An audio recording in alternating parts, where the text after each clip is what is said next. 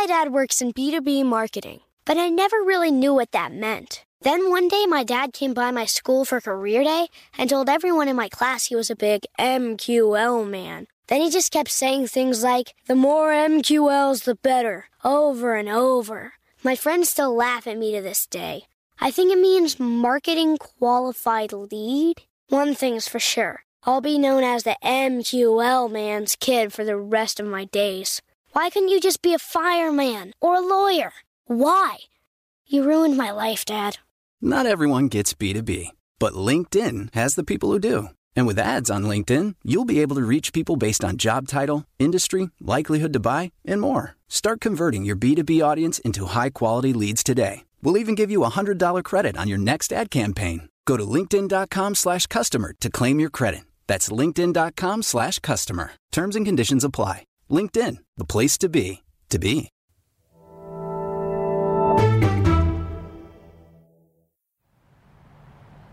I remember when I was 8 or 9 years old, and my parents finally allowed me to use the record player, like all by myself. Choose an album, line up the needle, pull the little lever, watch as it slowly lands on the spinning record. So satisfying.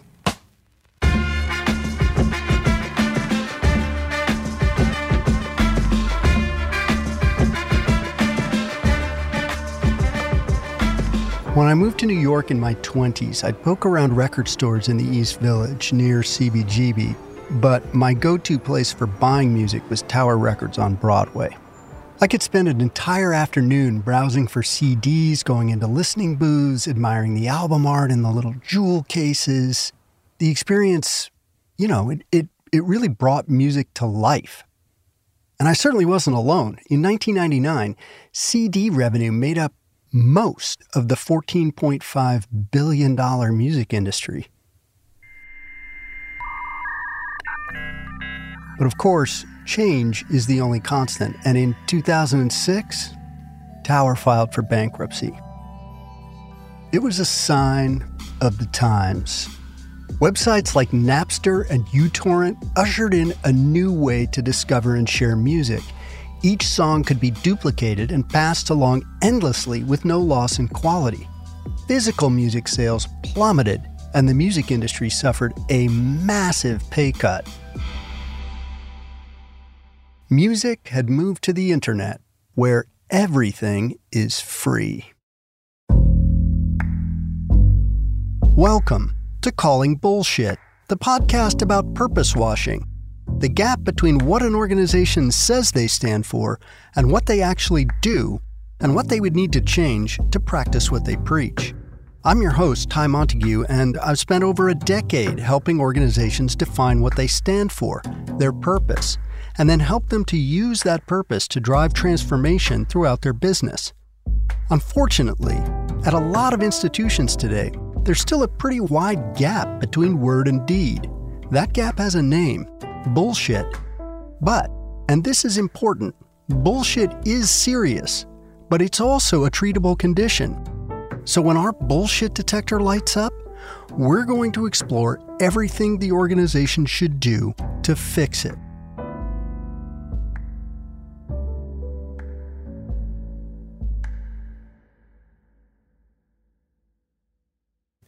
The same year that Tower Records closed, Daniel Ek founded Spotify.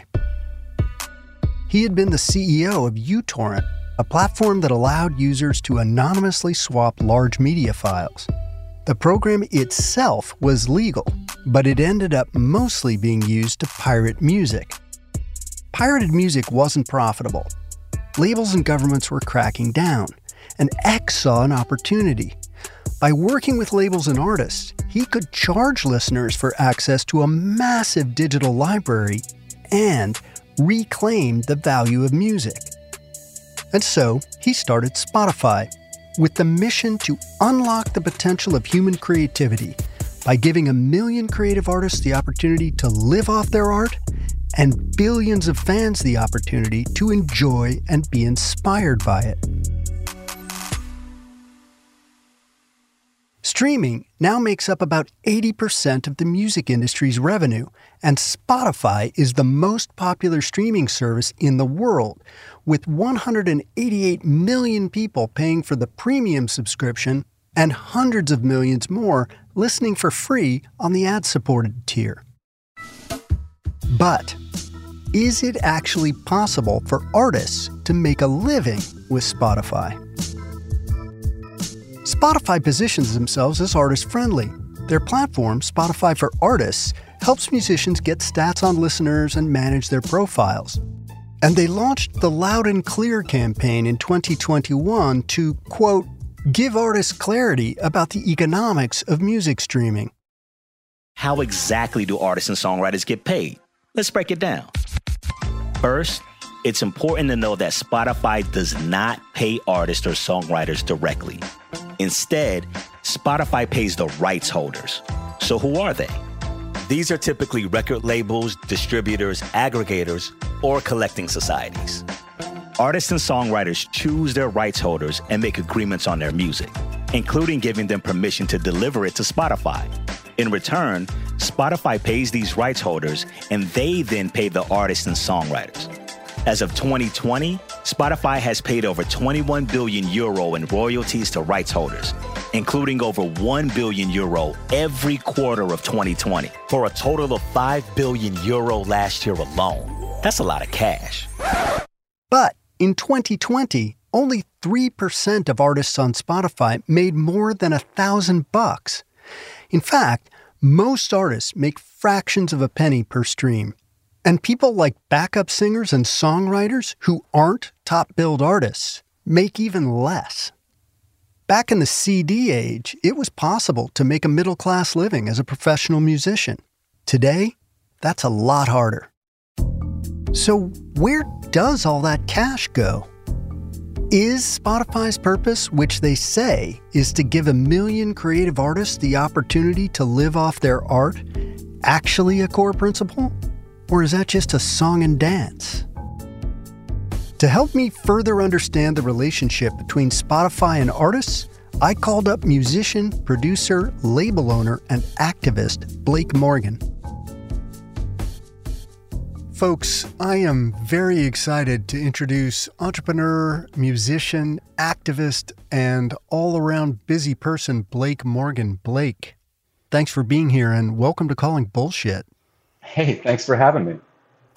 So for the folks at home, as it were, would you mind just telling us a little bit about your background, how you got into music and some of your adventures in it? I'm a recording artist and songwriter and record producer and label owner here in New York City, my beloved hometown. Grew up on the Lower East Side, and I've been making music my whole life. Both my parents are writers, and so I grew up in an artistic household. I think if I'd grown up to be a tax attorney, that would have been more rebellious in my family than growing up to be a rock and roll musician as I have. So, you've gone on to have a very successful career. You've recorded several of your own records and also started your own label, ECR. What motivated you to make that leap to entrepreneurship? The cliche goes is necessity is the mother of invention, but so is desperation. And I'd had a huge record deal with Phil Ramone and his label N2K, which was through Sony Red, and it was a great artistic experience, but it was a terrible label, and I had to fight my way out of my 7-album deal, and I was, following sort of standard industry advice and showcasing to get other deals. And I was actually walking down the street with my mother, and I said to her, if I had any guts, what I would do is I would just start my own label. All these demos that I'm making and producing, these EPs and pseudo records that I'm making, they could actually be real records. Right. If I had any guts, that's really what I would do. And my mother turned to me and she was like, yeah, if you had any guts, that is what you would do. Yeah. And I remember stopping in the middle of 5th Avenue and 11th Street and just putting my hands on my knees and going, oh my God, this is now what I'm going to have to do. Oh my God. And, John Milton said it's better to rule in hell than serve in heaven. And it's turned out not to be hell at all. It's turned out to be a heaven of its own. It was more desperation even than necessity. It's like I had simply gotten tired of handing music that I'd bled over, tired of handing it over to people who then invariably screwed it up. Right. And that still happens to this day. But now that when they screw it up, they have to deal with me, who's the president of ECR Music Group. Right. And so along the way, you have become an activist. You've been a critic of streaming platforms in particular, like Pandora and Spotify. So I wonder if we could pivot and start to talk about Spotify. They're a company who says their mission is to unlock the potential of human creativity by giving 1 million creative artists the opportunity to live off their art and billions of fans the opportunity to enjoy it and be inspired by it. So what, if anything, do you take issue with in that statement?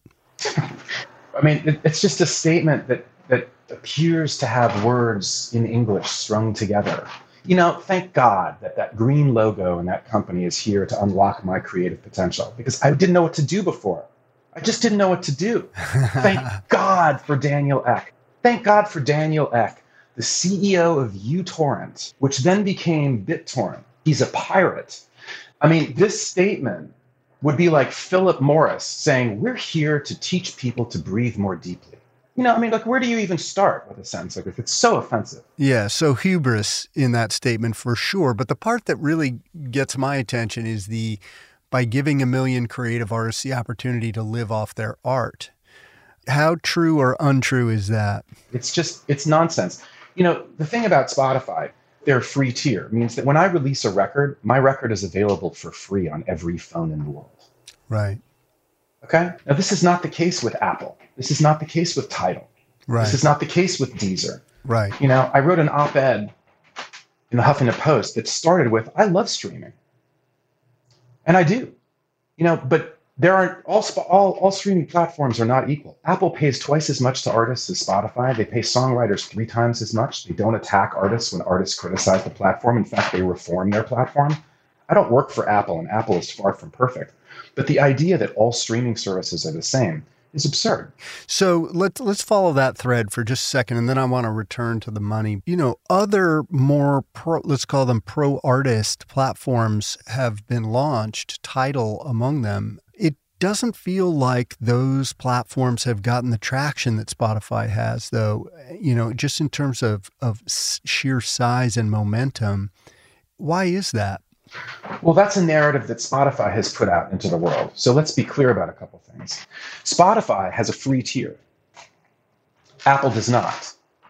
So this is where we run into a problem. Spotify has essentially a quote unquote legalized pirate platform, which is their free tier, right? Right. So that's in comparing Spotify to Apple, Tidal, Deezer, and Amazon, it's not the same business model whatsoever. And the bind that Spotify is in, of course, is that Spotify actually thinks it's saved music. And I've dealt with many executives at Spotify. One of the big parts of my music advocacy is actually about big radio and the American Music Fairness Act. Yeah. And so I deal with big radio broadcasters all the time. And I liken the bullshit in the big radio broadcasters. They're sort of like big oil or big tobacco in that they know that they're doing wrong and they almost kind of admit it. But they're basically able to get away with it. So they're going to get away with it for however long they're going to get away with it, and then they'll move on. Spotify is very different. When you talk to executives at Spotify, they are evangelistic about the platform. They really believe that they are saving music. Right. So the bullshit in the statement that you read at the top of this part of the conversation isn't just offensive and ridiculous. They mean it. It's a really amazing phenomenon. I wonder if you could, just because most people, myself included, don't really understand this, can you explain the relationship between Spotify record labels and musicians? Like, how do the royalties work in streaming? So Spotify pays 70% of their revenue to rights holders. Okay, this is a number that they tout constantly because it sounds like an amazing number. Like, well, wait a minute, what's the problem, Blake? They're paying 70% of revenue out to rights holders, right? Right. But again, even if we forget about the free tier for a moment, and we remember that a subscription to Spotify is $10 a month. So $10 a month is $120 a year. And over the course of that year, as a Spotify subscriber, you can listen to tens of thousands of songs, thousands of records, right? At the end of that year, all of those people who made all of those records are splitting 70% of $120, which is $84. So you just listened to 4,000 songs that year. Right. All of the people, not just the artists, but all the people who made those records, all the people who worked on them, all of the revenue that went into making all of those records, all of those people are splitting $84. And that's fundamentally the problem with streaming. They fundamentally undermined the ability of musicians to make a living at their music. So that's how the money works, plain and simple. We can get granular about different parts of it, but 70% of $120 is $84 after a year. Where does the other 30% go? Here's some important numbers when it comes to, again, how this breaks down. Where does the money go? Where does Spotify's 30% go, right? Yeah. So it takes an artist like me, or any artist on Spotify, it takes 400,000 streams a month for me to earn minimum wage on Spotify. 400,000 streams a month to earn minimum wage. So the money, where does that 30% go? It goes to paying coders. It goes towards paying for Spotify's $550 million offices here in downtown Manhattan near Ground Zero. Right. And it goes towards paying Joe Rogan $200 million for his racist and misogynistic and homophobic anti-science podcast. So that's where your money is going. That's where the 30% goes. So of all the artists on Spotify, how many of them get even 400,000 streams? I mean, 400,000 streams is not a superstar number, but it's a serious number. Right. Because you'd have to do it every month. So it's 4 million streams after 10 months. Right. That's a lot of streams. I would imagine that the amount of artists getting 400,000 streams a month would be at least in the single digit percentages, if not in the 2%, 3%, 1% kind of thing. Right. It's very few. Yeah, crazy. Let's pivot to just talking about some of the things that you've been up to in terms of solutions. First of all, you started a movement called #IRespectMusic. And as a part of that, you've said that you're against the way streaming companies treat musicians, but you're not against streaming itself. And I wonder if you could break that down for us. I love streaming. I love its convenience. I love making playlists. I love lots of things about it. But, so how can I love streaming but be against the way streaming is affecting musicians? Right. Just because I'm saying that we should be paid fairly and unscrupulous, corporations like Spotify should be reformed. That doesn't mean that I think streaming is the problem. So who is getting it right? You've mentioned Apple it sounds like better. Yeah. Are there other services that you feel like are doing a better job? All of the major streaming services are doing a better job than Spotify. Apple is better. Far from perfect, but they're better. Tidal, far from perfect, better. Deezer, actually maybe one of the best. Right. I was very excited back in the day when Tidal launched, because it seemed like they had some very famous artists backing, and the proposition appeared to be to create a service that was pro-artist and try to get consumers of music to adopt that platform as a kind of rebellion against the way that musicians are treated in the industry. But it doesn't appear that Tidal has taken off. What went wrong there? I think that they really had their hearts in the right place, and I think they still do. That's the platform you want to be on as a subscriber if you really care about audio quality. Right. It's a really good example.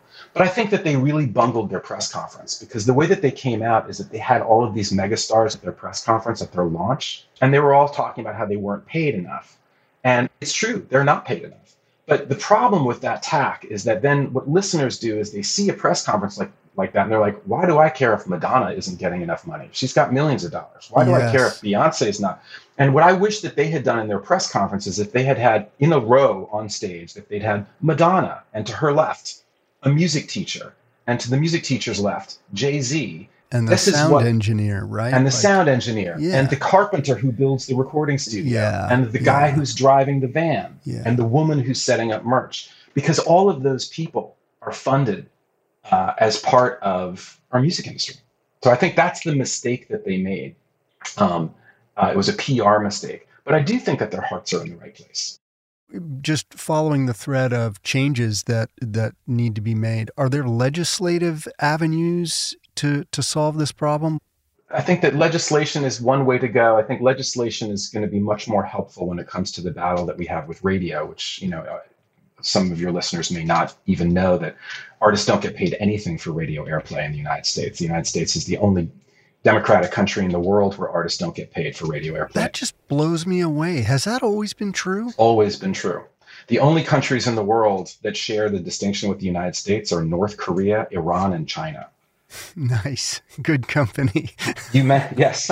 You mentioned I Respect Music, which is something of an homage to Aretha Franklin, because Aretha Franklin never got paid one dime for respect being on the radio in the United States. Which is insane. That's insane. It's completely insane. And that also impacts the streaming debate, and it impacts the struggle with Spotify, because what Spotify says to musicians is, hey, listen, we don't pay you a lot, but you know what? It's better than nothing, and you get nothing on radio. So if we can close the loophole that big radio has enjoyed for 100 years, that's going to actually really affect how we're able to put pressure on streaming services, which we want to do. It's interesting. Other parts of the media business went through this after the music business and seem to have recovered. Like there was a period of time when there was a collapse of many journalistic entities because people were getting their news for free and didn't want to pay. And it turns out that for the right outlet, people will pay for it. Have we trained people at this point that music should be free? And is the problem untraining them? Yeah, that's a big part of it. A major problem that Spotify has that I've talked about often is Spotify doesn't make anything. Do you see the motion picture industry or the television industry or Actors Equity up in arms about Netflix or HBO or Apple? No. You know why? Because Netflix makes things. They make Stranger Things, which employs gaffers and carpenters and screenwriters and actors, right? They make things. Spotify doesn't make anything. So again, they're a distribution platform and they take 30% of revenue. Why? Why are they taking 30% to upload my music to the magical interweb? And there's another thing that Spotify could do that would really change things. And in fact, this is something Apple could do. All of the major streaming services have a payment model outside of Deezer. Deezer is the one that's changed. And your listeners may not know this either, but you may think that I get paid a certain fraction of a penny per stream when I'm streamed on Spotify or Apple. But I'm actually not. There's no streaming rate, nor is, like, if you have a $10 subscription to a streaming service, Spotify, Apple, something like that, you'd think that the people you listen to are splitting the 70%, $7 of your $10. Like, in other words, that your $7 is going to the people that you listen to. Right. But that's not the way it works at all. The major streaming companies outside of Deezer and SoundCloud has changed as well. They use a pro rata system where all of the streams are put into a pool, divided by the amount of streams, and then you get paid by the amount of market share you have in that pool. I see. Because Beyonce has a larger market share than I do, it means that she's actually getting paid more money for my streams than I am. Right. It's not a listener-centric model. Wow. And obviously, the way it should work. Yeah, the artist who gets listened to should get paid, should get that 70%. Exactly. And what that would do, just the obvious thing of like, well, wait a minute, you don't even get paid for the streams that you're actually receiving. What that would do is that would shore up local artists, niche genres, as opposed to the constant gravity pull of mainstream gigantic pop music. And it wouldn't cost them anything. It's the same $7. It's just going to the right people. So what's it going to take? I saw that a bill has been introduced, the American Music Fairness Act. What's the status of that? Would that begin to level the playing field for artists? American Music Fairness Act would actually finally close the loophole, and American broadcast radio would have to pay artists for radio play. Yes, just like the rest of the world. Is it going to pass? Yeah. Well, we're really hopeful, and it was just introduced in the United States Senate, so it has a lot of momentum. Awesome. And we find, like, this is the farthest that this bill has ever gotten. There's been versions of this bill earlier, but there's a different kind of groundswell now. I think that listeners, music lovers and music makers have really come together with this bill and said, well, wait a minute, there's a lot of things that we can't fix, and this is not one of those. This is easy to fix. Come on. How does Spotify think about this? You were part of a meeting with Spotify execs with some artists a few years back, and it ended in a debate. But can you talk about your experience in that meeting? Sure. So I was invited to this so-called artists-only meeting with Spotify, about 40, 50 artists. And it turned out that it was kind of a Trojan horse. They had several artists that nobody had heard of on a panel, all just touting how wonderful Spotify is. And then people in the audience started raising their hands saying, excuse me, what the hell is going on here? What we were supposed to have a dialogue here. You're preaching to us about what your whole platform is about. So it became very contentious. And as you would imagine, I was a vocal participant in the meeting. And afterwards, a bunch of execs from the company sort of, surrounded me, and we were talking, and they're like, Blake, I just don't understand why you say these things. Like, our product is so fantastic. It's the best product there is. And another guy would say, Blake, I think if you understood more about our product, like, you'd realize that it's just the greatest thing that's ever happened. Like, they get really emotional. And I said, fellas, you keep using this word, product, and I'm just curious, what do you think your product is? And the executives said, what do you mean? Our product is Spotify. And I said, no, fellas, it's not Spotify. Your product is music. You're confusing the word product with the word brand. And the guy I was talking to went, no, man, you're crazy, man. That's crazy. It is our product. It is. And I had to say, while we're at it, by the way, stop calling people users. They're not users. They're listeners. Yeah. You're the user. You're using our music to monetize our listeners for your profit. That's what you're doing. And he really looked at me like I'd shot Santa Claus in the face. But I think it's an important story, and it's funny, but that's not what happens when you talk to broadcasters.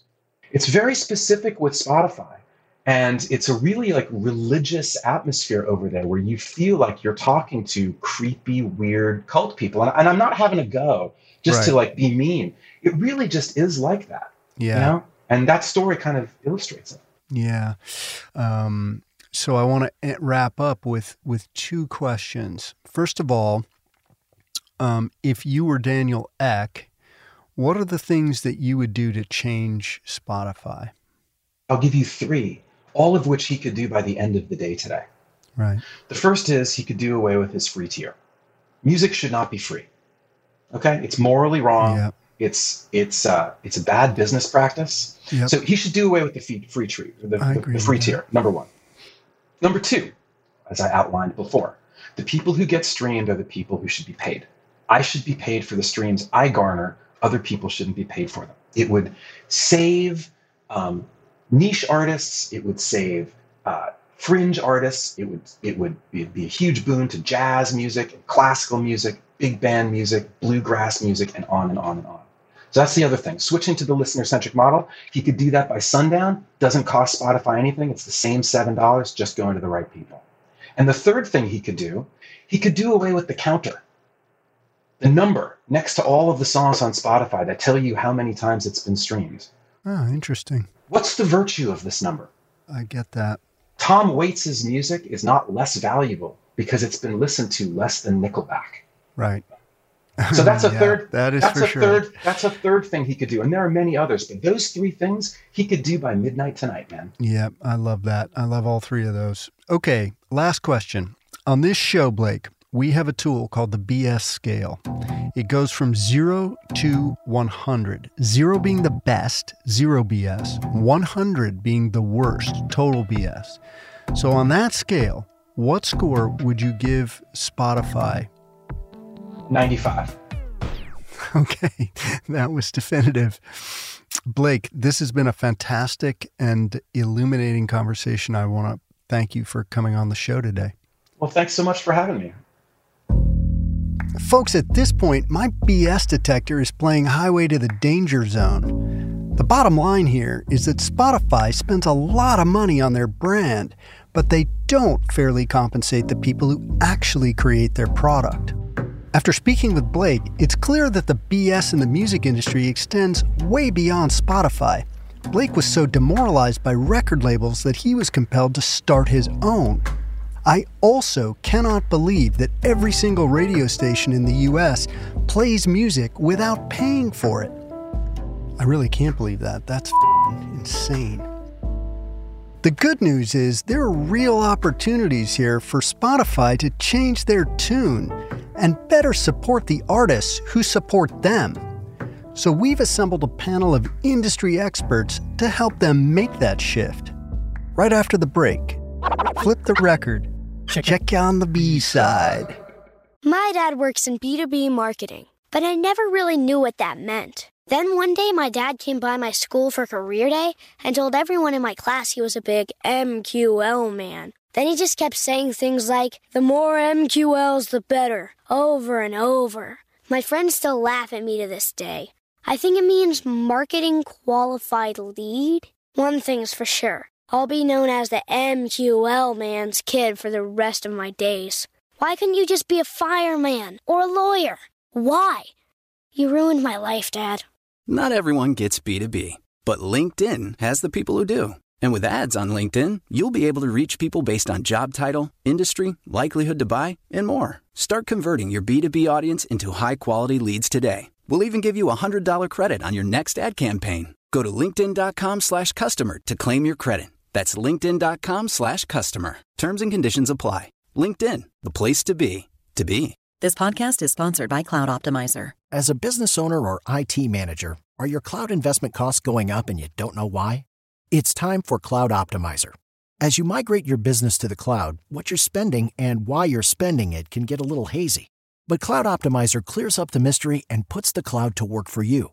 Cloud Optimizer starts by analyzing usage patterns, right-sizing resources, leveraging discounts you may not be aware of, implementing automation, and much more. And by reducing unnecessary expenses and maximizing performance, Cloud Optimizer guarantees you a savings of 5 times what you spend for their service. As you utilize cloud-based services more and more, you don't have to lose sight or control of your spend. You can stay agile, streamline your costs, and optimize your performance, plus save significant money with Cloud Optimizer. Make the cloud work for you with Cloud Optimizer. Get a free assessment and find out how much you can save by going to cloudoptimizer.com. Go to cloudoptimizer.com for your free assessment. That's cloudoptimizer.com.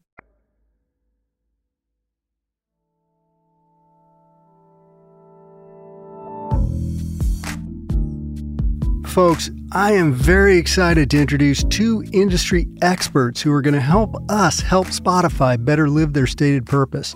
Our first guest is 2-time Grammy-winning artist and executive producer Cadence.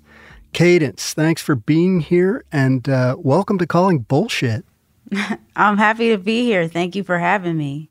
So Cadence, I'd love it if you could just tell us a little bit about yourself. Sure.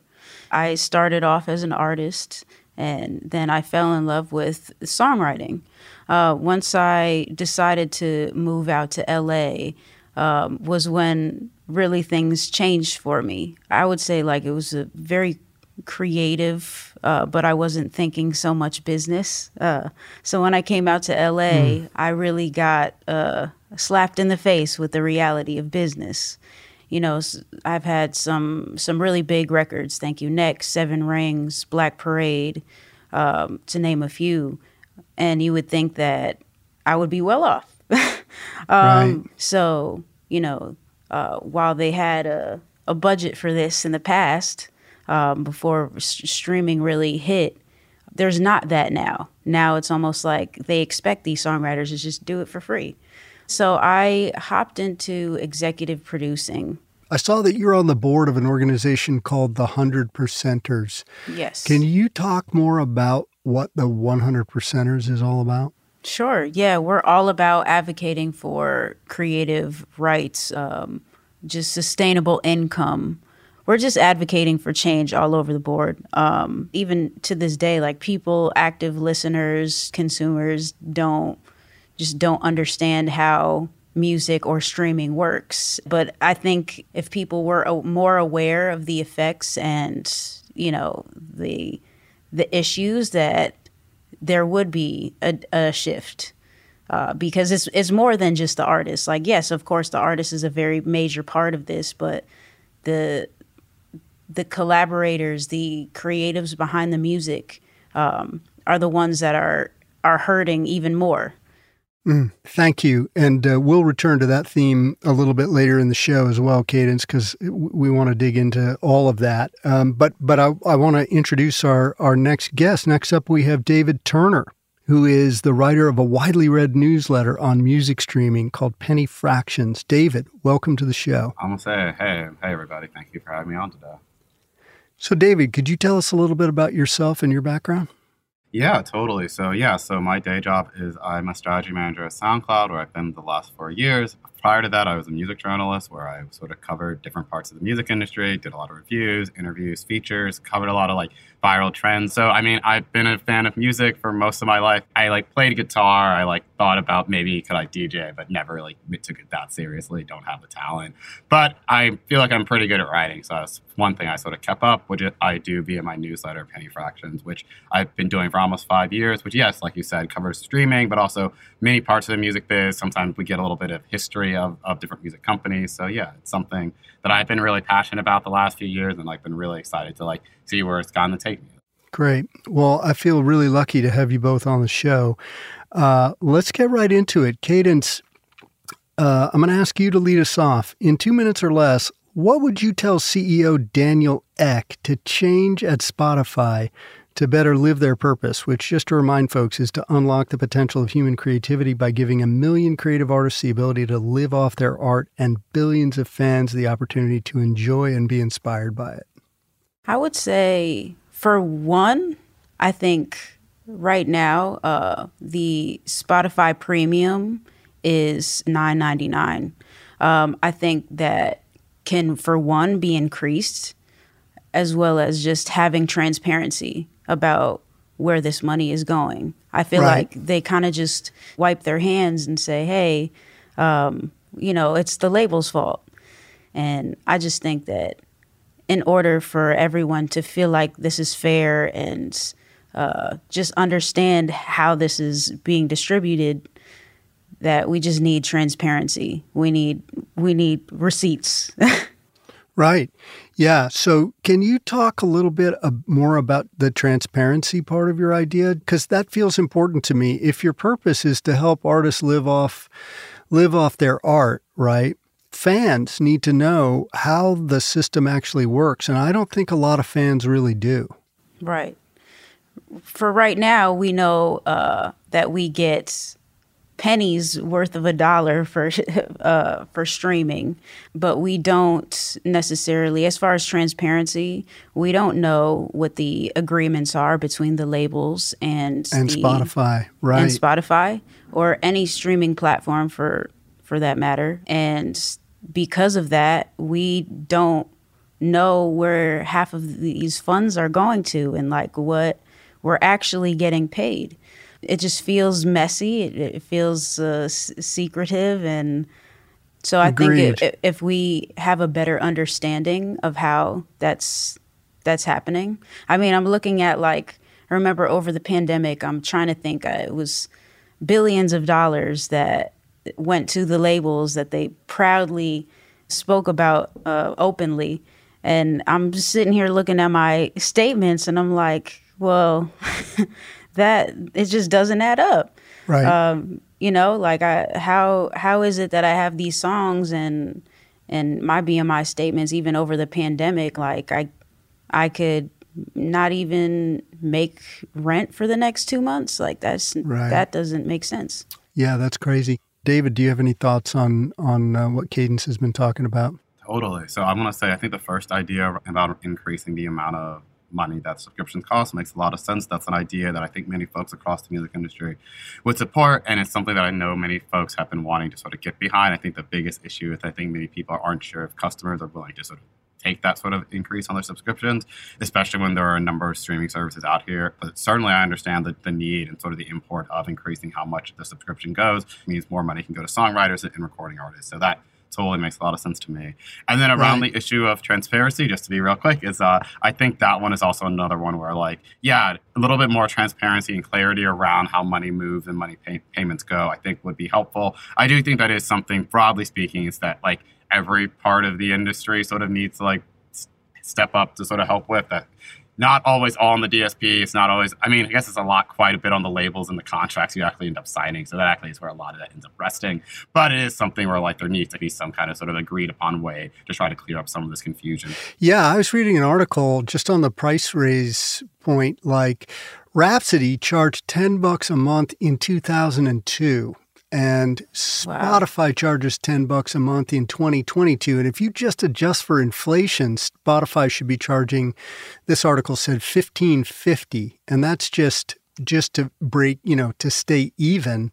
And in that time, Netflix has gone from $8 to $15.50 a month. Yep. Mm-hmm. And another thing that they do that I wasn't aware of is they do a lot of discounting. So they have a student plan that's like $5 a month, and they have a family plan, and all of that cuts into the amount of money that they bring in, and therefore can distribute to artists. And so cleaning that up would be another aspect of raising their price, right? To help get more money to the artists. Okay, David, your turn. In 2 minutes or less, what advice would you give Daniel Ek?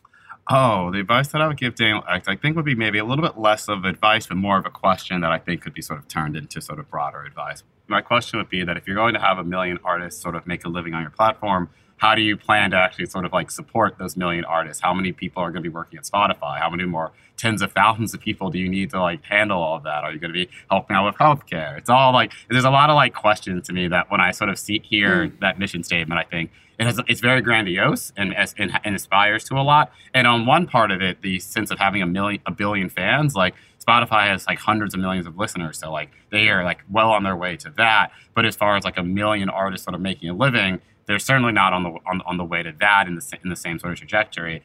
Just to what David said, I think that is a very strong question, especially for artists that aren't signed to major labels, because major labels are, technically the biggest shareholders of Spotify. So they control most of it. They control those playlists. They control, their artists getting more plays than these indie artists. I don't see these indie artists invited to these Spotify brunches. I see major artists. So how are you really leveling the playing field so that you give these indie artists an equal chance? Yeah.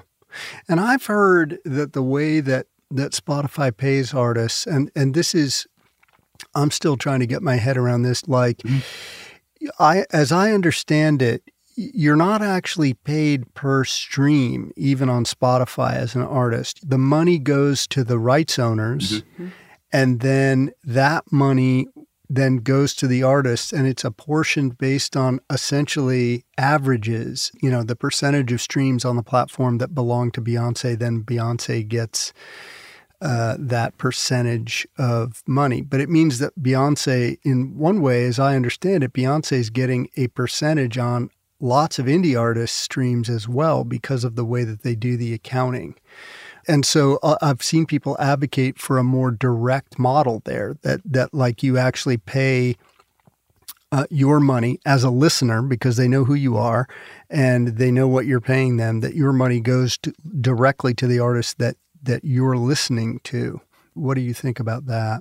Yeah, so I'll just speak on the recording side. Yes, what you said is correct, where it's like all the money is sort of accrued into sort of a big pot. They said in the industry is called sort of the pro rata model. So yeah, so for example, if Beyonce dropped her latest album and she had 7% of total streams that week, she and the rest of the folks on the album would get 7% of the overall pot of revenue generated in that period of time. So yeah, so it does sort of work out where if you were paying a Spotify subscription or an Apple Music or an Amazon subscription and you did not listen to Beyonce, some part of your money would still be going towards Beyonce and the work that she did on that release. And yes, the other thing that you're sort of hinting at with this thing called the user-centric model, which I guess it's been sort of mentioned by a number of companies like Deezer, which is a French music streaming service, and also Tidal, I think of maybe a year or so ago. And also at SoundCloud, actually in summer 2022, SoundCloud announced a partnership with Warner Music Group, where we actually were now paying out artists on Warner, one of the big three major labels, on the user-centric model, along with artists that directly distribute through the platform. So, but again, that is all just on the recording side. On the publishing, on the songwriter side, is slightly different, like way that's handled. Very different. Our money goes through the publishers, so we get what we get. And yeah, we have no control over it. We feel like powerless. Yeah, and so somebody needs to take the artist's side. So why don't we use that as a moment to pivot to my idea? And again, be savage. I'm a total rookie here. So what I take away is that Spotify actually is in like a vice, or, another metaphor would be between a rock and a hard place, because all of their competitors also charge $10 a month. And so Spotify as a service is basically an undifferentiated commodity, and commodities have trouble raising their prices. To make matters worse, two of their competitors are Apple and Amazon, and Apple and Amazon can afford to lose money forever in music just because music isn't their main job. It's a side hustle to them. And so to get out of this vice, Spotify has to innovate. And you've seen them trying. Like, they tried video and that didn't work. They've tried actually going around the rights holders by cutting direct distribution deals with some artists, and that didn't work because the labels pushed back. Now they're trying podcasting, and that led to the Joe Rogan debacle. And so as I thought about like what they do have, they have two things. They have a great artist-centric purpose, this idea that they want to take 1 million artists and make it so they can live off their art, which I love. And they have scale. They're big.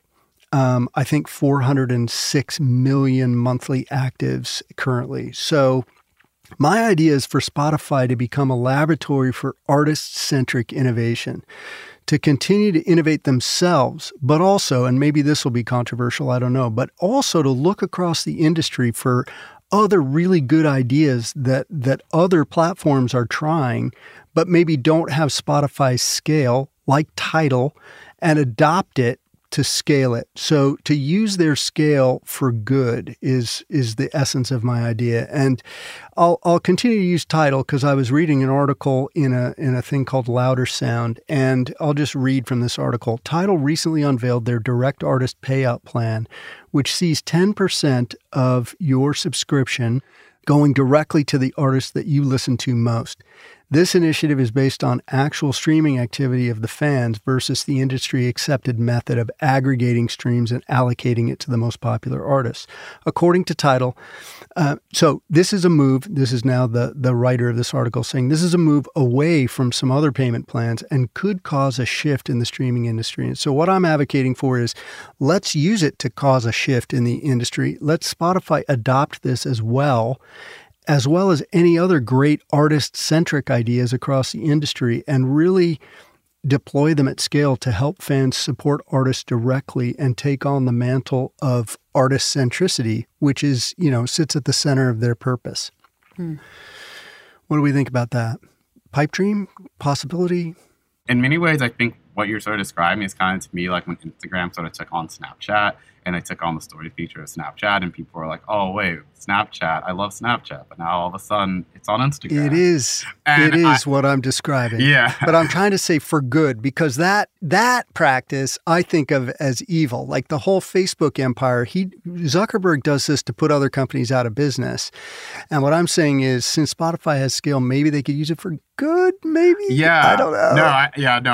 I guess the reason why that immediately jumped to me was because I think of the perception of the users, that perception of users would probably immediately go towards that. Yeah, where you're probably. Like, oh, well, we're doing this thing. I think because if you say that you're doing this because you want to help, but if it's just copying someone else, you're like, oh, well, why are you helping by copying? You didn't have any of your own ideas? Yeah. What's the matter with you? Yeah, so I think that may be sort of especially as like a user of different platforms, when all of a sudden every platform, to your point, has the same price point, and all of a sudden has the same feature set, you get a little less excited to hop between them because you're like, oh, there's nothing to differentiate these. So you kind of need, for the bigger companies, to kind of have more actual innovation and an actual differentiation. Right. But to the specifics, I will actually say I do like that I was saying this to someone yesterday, that Tidal actually has a number of really great features. Like they actually highlight songwriters. They actually highlight producers of tracks. So you can actually search for a producer, search for a songwriter. There are a lot of things that Tidal does that other platforms don't do. So I do think there is quite a bit actually there that others could sort of take from and sort of eye and sort of maybe poke away. But I just wanted to rip a little because I immediately think of the Instagram. It's a great. I agree. Cadence, what do you think? Yeah, no, I think that would be great. I do think that it would be scary, too scary for the labels. So while I love that idea and hope that they do it, I think it's far-fetched right now because it's just they're making the labels so will much get in the way. Yeah, absolutely. Oh yeah. I mean, they pretty much make the call on if anything changes. I think they think that they're doing enough, at least for the songwriters. I mean, I know you've seen they had Secret Genius before. They have Notable now, where they post your picture as a songwriter or producer on a billboard and say, wow, look at this person. And while that's great because it gets you exposure, it still isn't enough. Right. And I mean, to think of how much money they're spending to do that, where that can really go towards other things or helping us in a different way, like pay our rent. That's the other thing about this that I find hard to get my head around, and I assume most casual music fans find it hard to get their head around, is just how complex the environment is. It's really hard to figure out how people get paid and why they get paid, and even people in it are confused by it, and people on the outside just, I think, glaze over a little bit. Which is a shame because I think, honestly, if fans really knew what was going on, they would do, if they knew that they could directly support the artists that they love, I think they would do it. I really do. In this podcast, we do a single guest up front for kind of a facts of the case, and then we do this roundtable. And our first guest was an artist named Blake Morgan. Blake had an idea that I wanted to run by both of you, which is essentially get rid of the free layer at Spotify, because his perspective was you can't say that you're trying to help artists make a living and give their music away for free. Those two things just don't go together. Yep. So, yeah, you agree with that? Oh, yeah, 100%. What do you think, David? I definitely understand the sort of economic need for getting rid of the free layer. As a consumer, I guess I sort of do feel a little like, oh man, I kind of like being able to like just go find a song that I want to listen to for free. But that's also something that like, hey, I remember before YouTube, so I do remember what it was like before that was the case, and like it was fine. I don't know. There is something to be said about like music not being always at one's fingertip, where the songs can sometimes have a sort of different life and a different residency in your life, rather than it's like, oh, I always have immediate access to this thing. So yeah, I feel like that that era, the LimeWire era, where it was like we were just able to download anything at any time.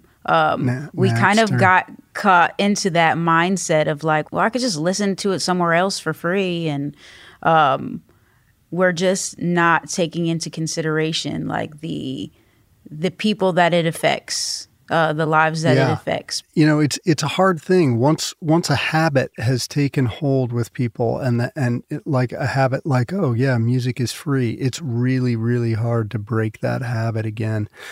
That's happening sort of throughout the world, not to get too philosophical, but we live in the modern world in a way in which things are convenient, and we do them because they're convenient and they're easy. And we're starting to learn that things that are convenient and easy aren't necessarily good for the world. It's like, oh, I threw away my water bottle because it was easy, but it wound up in the middle of the Pacific Ocean. And so paying artists for music should fall into the same category. It's like free music has an impact on people's lives. Maybe one thing that Spotify could do is just do a better job of educating people about that and really take an artist-centric point of view on making sure that people understand that there are implications for artists, and what those implications are.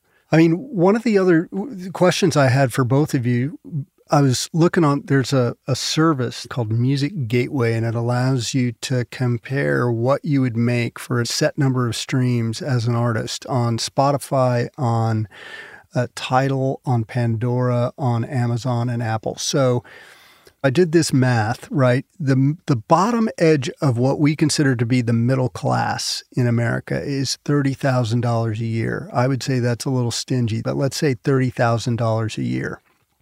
To make $30,000 a year on Spotify, you would have to get about 7.5 million streams. Right now, 52,600 artists are making $10,000 or more on the platform, so it's not even 30,000. So they've got a long way to go to help, a million artists make a living off the platform. But the other interesting thing was, for the same number of streams on Apple, I would make $37,500. On Amazon, the same. On Tidal, I would make $90,000 off of 7,500,000 streams. So Tidal stands out. So I guess the question there is, why didn't Tidal do better? One, there's already a decent amount of competition when Tidal sort of entered the space. I think it entered around 2015. So Spotify had already existed. YouTube had been around since the mid-2000s. Spotify had sort of come into the United States in the early 2010s, and it kind of entered the mobile platform in the mid-2010s. Apple Music was also launching around then. You still had people that were using Pandora in higher amounts. And when Tidal's only real, again, differentiation factor or more like sort of like aesthetic things of like, again, like pointing out producers and songwriters and stuff like that, that just wasn't enough to differentiate it when its overall content was the same content as basically every other platform. And Tidal did try to have exclusive albums for like a very brief period of time in early 2016, and I think maybe into even 2017, but they kind of moved away from that when artists realized that putting your music only on one platform really limits the audience potentially. Right. Makes sense. One of the other observations that I have is like, I have no context for what an artist should be paid per play. It's like minimum wage. Raising the minimum wage, everybody knows roughly what that means. And so, like, do either of you have an opinion about, like, what is the right number per stream that artists should be paid in order to create a more fair deal for them? So I would love to know what the labels are getting per stream. And that's what makes it hard. If I could see those receipts, then I would have a better understanding. A point of view, right? And back to this transparency issue, right? It's all a big secret, like what's going on. Maybe that would be a thing that Spotify could advocate for, that everybody know what everybody's making.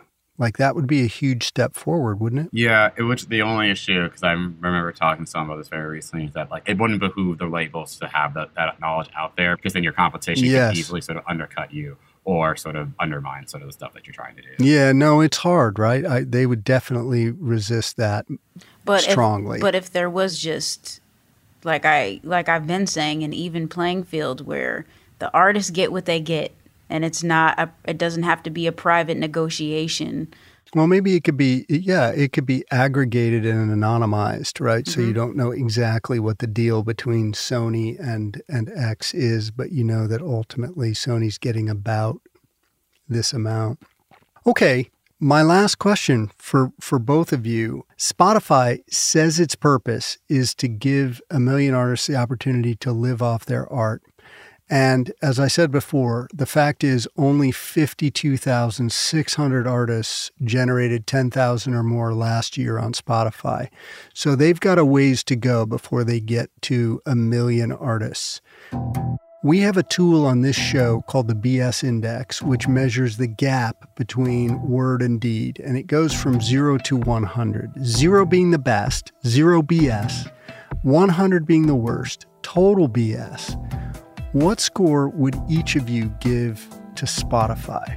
David, I'm going to ask you to go first on this one. I think my answer to the original question would probably give a slight hint to what I'm about to say, but it would have to be 100, because having a million people, also 10,000 is not also like, that's not like I mean, that's not. No, that's not making a living. That's not making a living. $10,000? No, So that's not a living.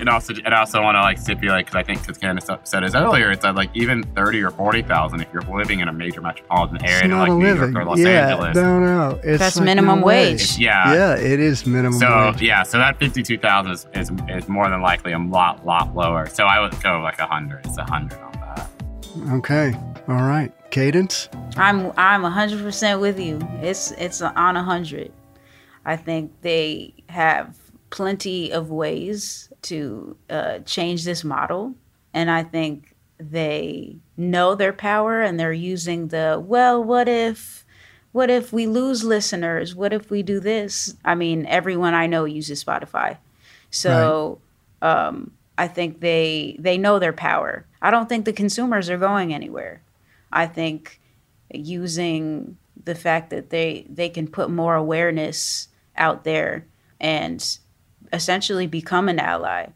And if they can really be a voice for us, I think that would also translate into even more consumers and more listeners and more supporters. So, yeah. This has been a fantastic conversation. David, Cadence, I want to thank you both for being here today. It was wonderful to have you on the show. Thank you for having us. Thank you. Thanks so much for inviting.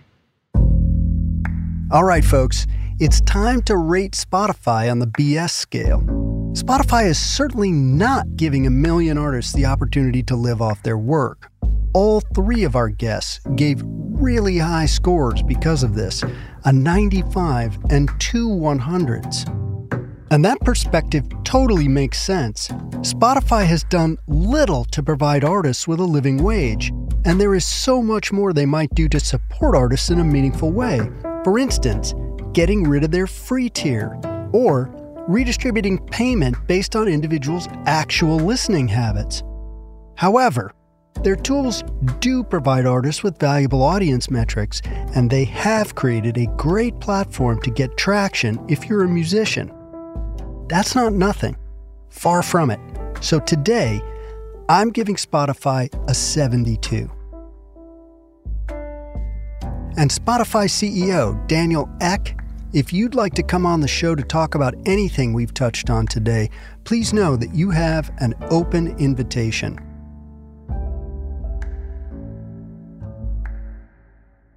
If you're thinking about starting a purpose-led business or beginning the journey of transformation to become one, here are 3 things you should take away from this episode.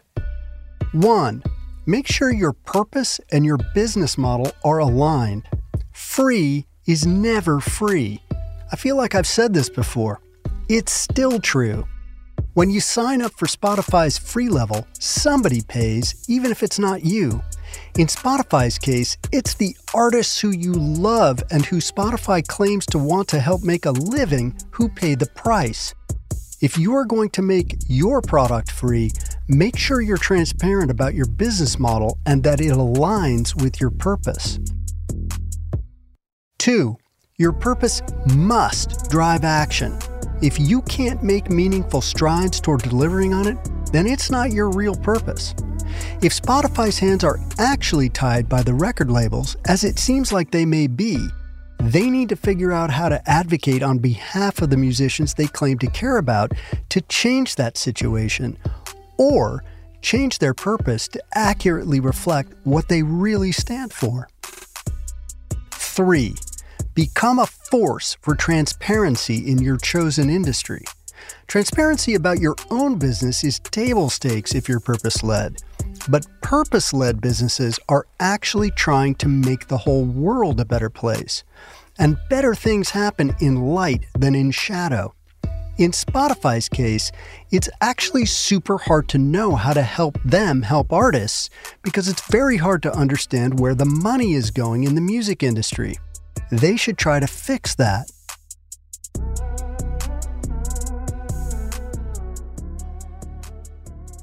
And if this episode made you want to sing our praises, subscribe to the Calling Bullshit podcast on the iHeartRadio app, Apple Podcasts, or wherever you listen to people speak into your ears.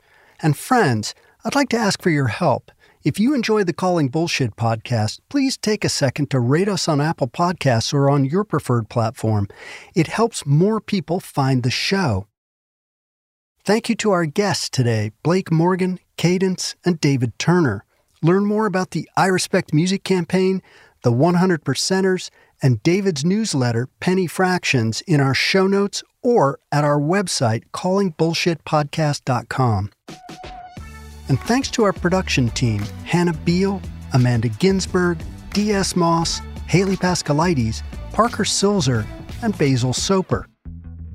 A little bit of good news, we recently learned that we are now the 11th most popular business podcast in the world. Kick-ass job, team. Calling Bullshit was created by Co-Collective, and it's hosted by me, Ty Montague. Thanks for listening.